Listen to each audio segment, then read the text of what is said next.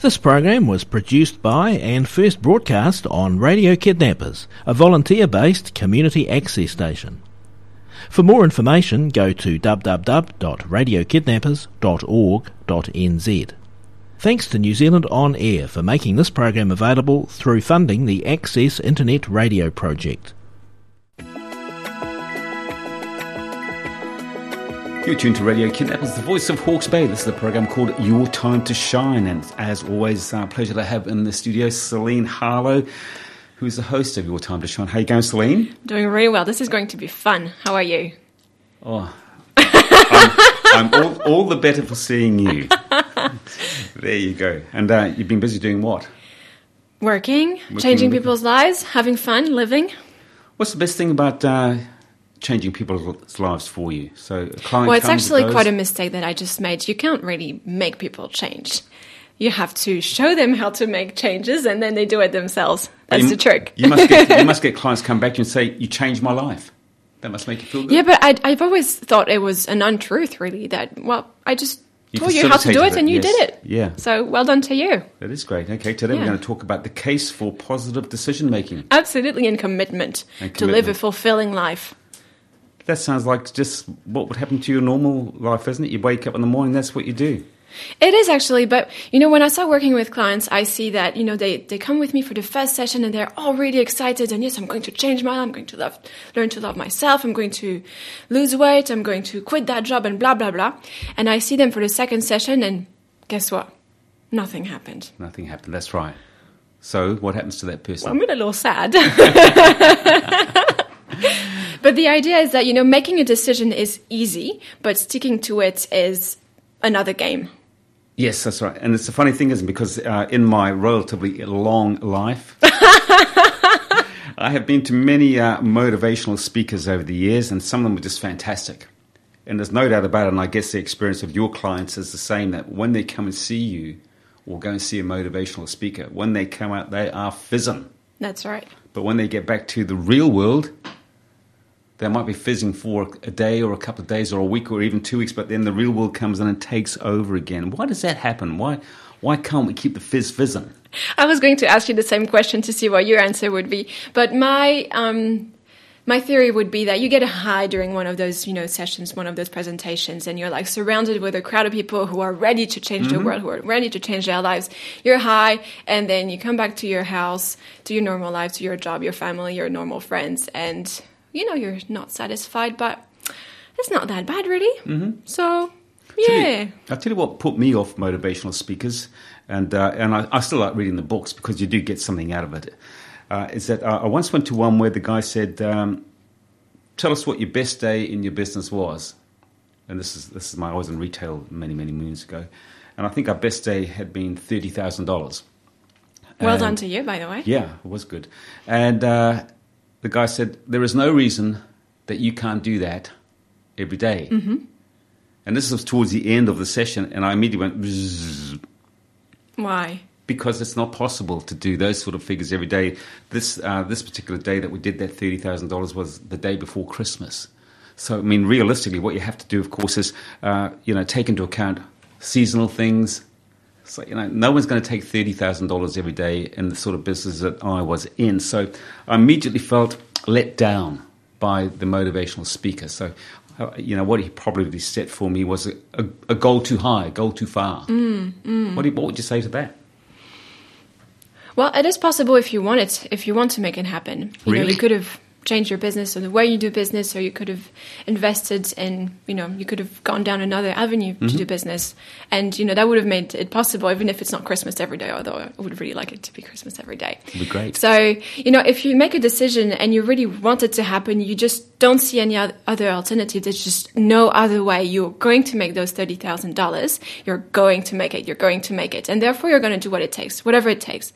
For you, well, you didn't really decide that that's what you wanted, and so it didn't happen. So it's my fault.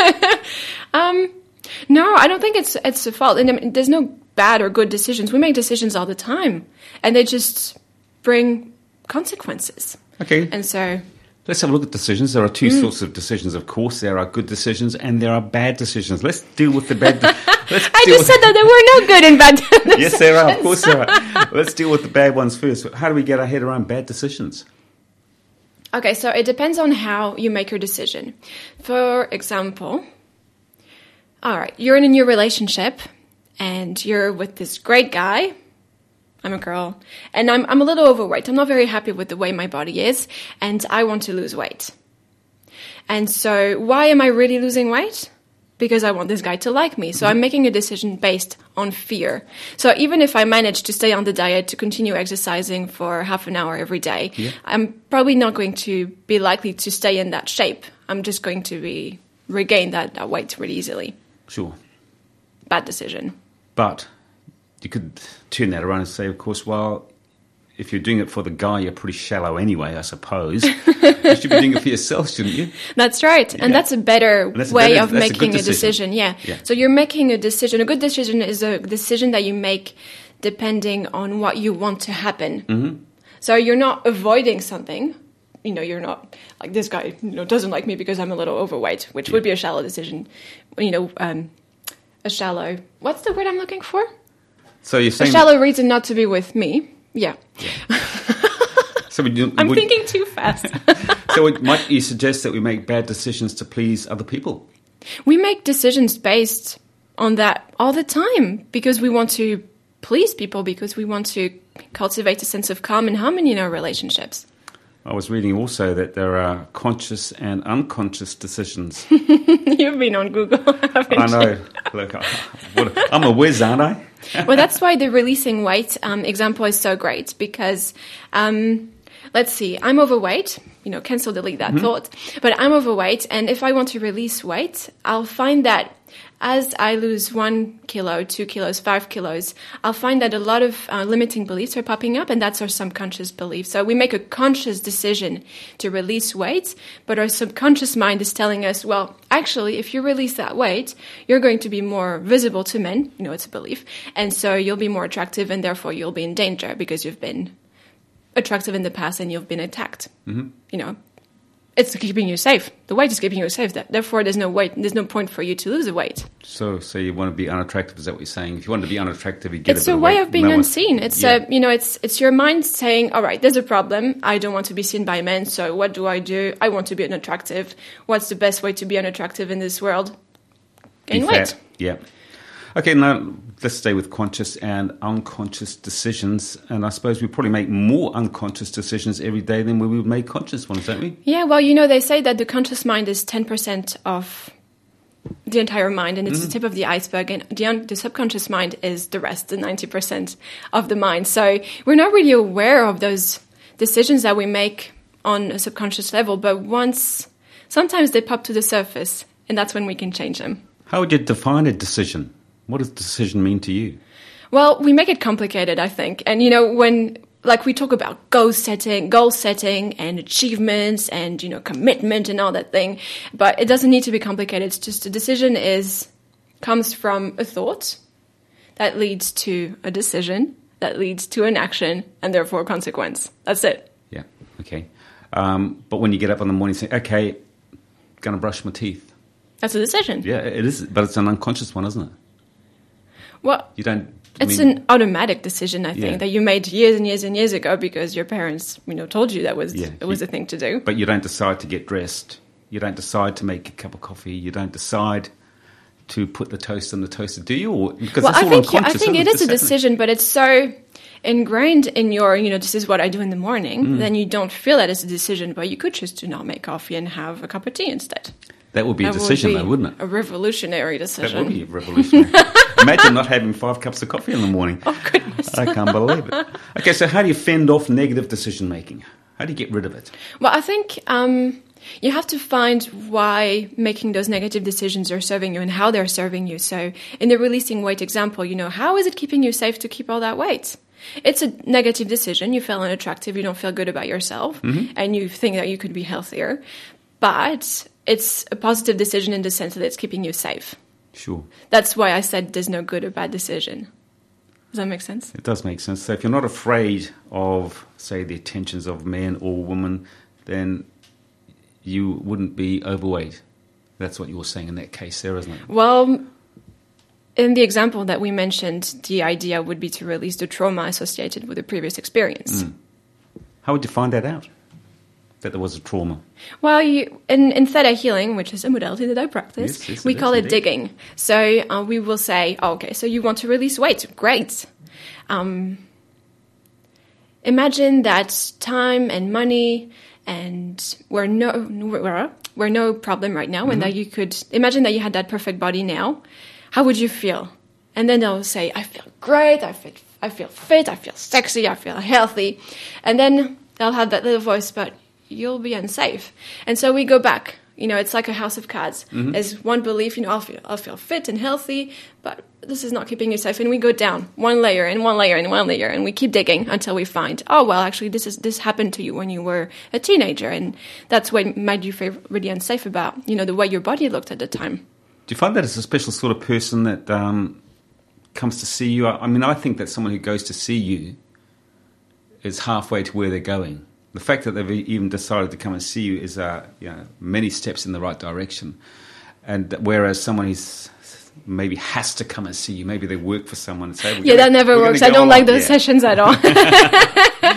Because they're the people that fall off the bandwagon, aren't they? Yeah, well, I often have teenagers coming because their mom had a session with me and really thought it would help their teenage daughter or son or whatever. And it never really works. Why doesn't that work, though? Because if someone else can see that it will be beneficial, just say, for instance, I said to you, look, I think, Celine, if you went to see this guy, your business would almost double. Whereas in your head, you're thinking, what does Ken think he's talking about? My business is fine. Mm-hmm. But then you go along because I've suggested it to you. You'd be going along thinking negatively, wouldn't you? Well, I prefer to work with highly motivated individuals. Well, It's more rewarding for me. I'm just saying that let's pretend you weren't you. Well, we could give it a go, but, if you referred me to a friend, or how do you say that in English? If you referred a friend to me, is that the way to say it? Yeah, cool. Well, they would come to the session and be like, I don't really know. And she's kind of into woo-woo stuff. And they would make all these excuses because they know what I could offer them. They know everything that I could give them. And all those things could help them. But they're making excuses. And she looks really young. Yeah, that's right. Yes, that is the problem. It's because they think that you haven't got a life experience. Yeah. But they're making all these excuses. And it's not really about me. It's about them saying, oh, maybe I'm not ready. I feel quite safe in my comfort zone. So I'll just stay there for a while now. Yeah. It's fine. So the people that do come and see you, like I say, they've decided they want to be better than what they have been. So your job's pretty simple, really, isn't it, with those people? It is. It really is. When someone has decided that they're going to change their lives, bam, it's going to happen for them, no matter how uncomfortable it may be. So if someone was a poor decision maker and you want to help them make the right decisions, talk us through the process. So I decide to look, I'm a bit of a sort of a procrastinator. I want to go somewhere in my life. I want to do this and I want to do that and I want to do the other, but I just haven't got to get up and go do that. Talk us through the process. I turn up on your door, knock on your door, you let me in. What happens then? It really depends on the individual. But I'm quite certain that they would have made that decision when something specific happened in their life. So, I decided not to make any decisions and not to do anything with my life because I don't believe that I can, because that's what my dad always told me. Mm-hmm. So they're actually really good at making decisions. They just forgot how to because they don't feel that they're worthy of having a fulfilling life. Is it that simple that someone once told you? It is that simple. Really? And that's how the subconscious mind is keeping you from doing what it is that you really want to do because you completely forgot that your dad told you that you were, good for nothing. But it's still playing in your mind. You see? So in your conscious mind, you're like, I want to change my job. I want to move to Europe. I want to, spend my life on a yacht or whatever it is that you really want to do. But in your subconscious mind, you're good for nothing. You're good for nothing. You're good for nothing. And therefore, that's what you want. Yeah. I grew up in a poor end of town. Can you hear the violins playing? And I had great parents, I might add. But it would seem that when I grew up in the 50s and 60s, it was sort of, hey, you're nearly 15, it's almost time to leave home, get a job, pay a bit of board, and you seem to be encouraged to do that all the way along, really, because working class families and that type of thing. Whereas I guess maybe in your home, someone might have said to you, "Wow, Celine, which university are you going to? What degree will you get?" That makes a big difference in people's lives, doesn't it? Decisions like that made for you as you're growing up.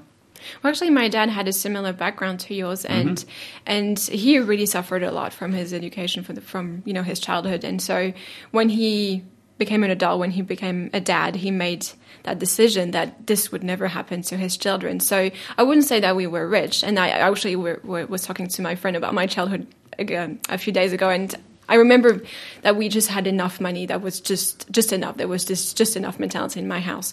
But my parents always gave me a choice. Celine, I completely believe in you. So I had this really positive environment to grow up in. And we didn't have a lot, but I knew that whatever I wanted to do, my parent would support me either way. Sure. So if you had said to your parents, "I want to go to university," what would they have said? Yeah. I have 3 university degrees. They supported me through it all. I wonder, though, that if you're putting the onus back onto yourself there, I wonder if your parents had have said to you as you were growing up, "Hey, when you finish high school, when you finish university, this is what we want you to do." Yeah, I didn't have that pressure, and I thought I was really lucky. Is that a pressure? Yeah. Well... Or is that encouraging you to make good decisions?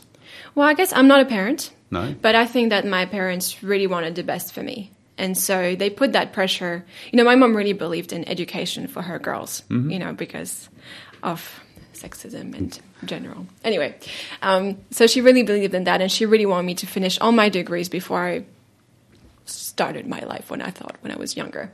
But I think the pressure was there, but I knew that, if I really wanted to, I could have just done whatever it is that I wanted. Yeah.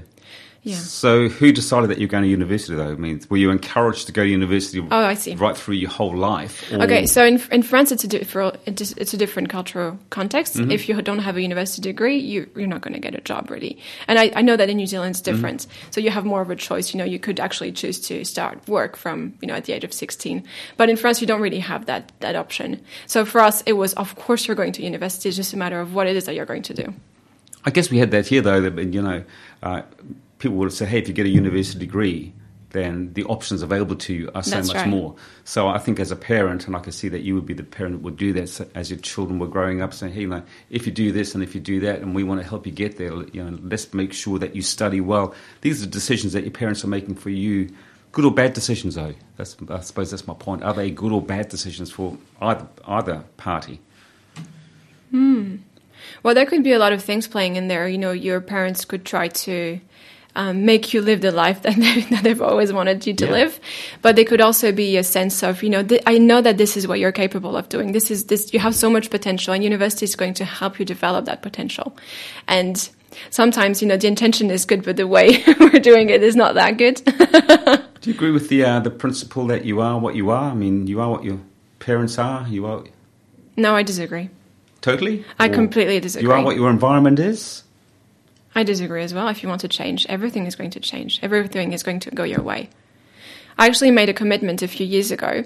I did a course with the Art of Living Foundation, and during the basic course, we all took that commitment. We were all university students, so pretty young. I was maybe 22 at the time, 21. And so we all made that commitment that we would always give 100%, no matter what the situation, no matter what the task, whether that would mean, writing that essay or doing the dishes. And can you say that? I have stood by that decision for all this time. And it completely changed my, thank you. I could start speaking in French to you guys. But it completely changed my life because, I'm giving you my 100% now. I'm completely focused on this podcast. Radio show. I don't know why I said podcast. Anyway, both, yeah. But I could kind of be on my phone and check my messages, although you would give me the evil eye if I did that. I'd chuck you out. You wouldn't dare. So is it nature or nurture, that sort of decision that you make? Nature first, but you have a choice. Especially now, in this age that we live in, we have more of a choice than we've ever had before. We could be anything that we wanted to be, and we have a choice. But, once you make that choice, stay on the path, and you'll get there. we're just about out of time. Can you believe it? But we could probably talk some more about this. But I just want to maybe get you to talk to our listeners about some of the other things that you do. So you mentioned that you do more than one modality. That's what you call them, don't you? You call them modalities. Modality, yes. Complementary and alternative. What's a modality?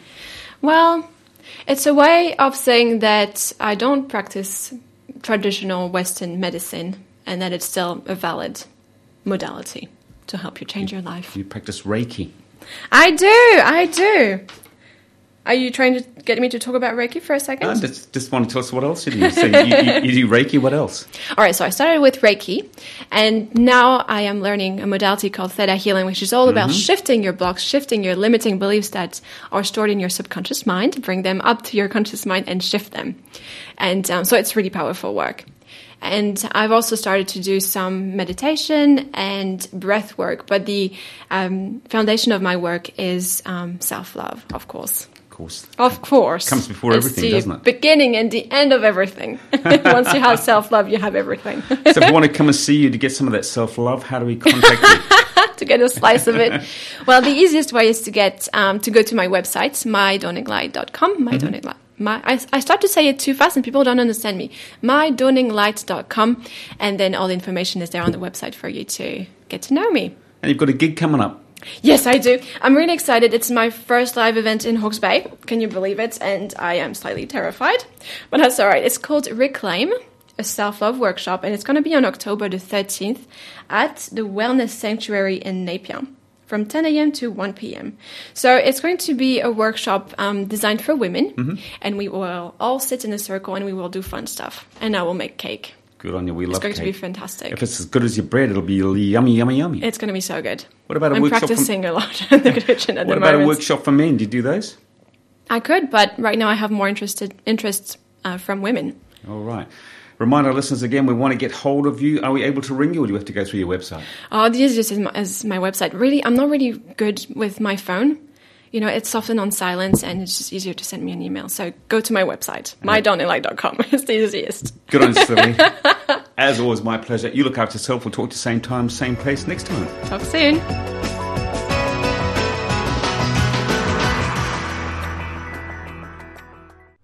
This program was produced by and first broadcast on Radio Kidnappers, a volunteer-based community access station. For more information, go to www.radiokidnappers.org.nz. Thanks to New Zealand On Air for making this program available through funding the Access Internet Radio project.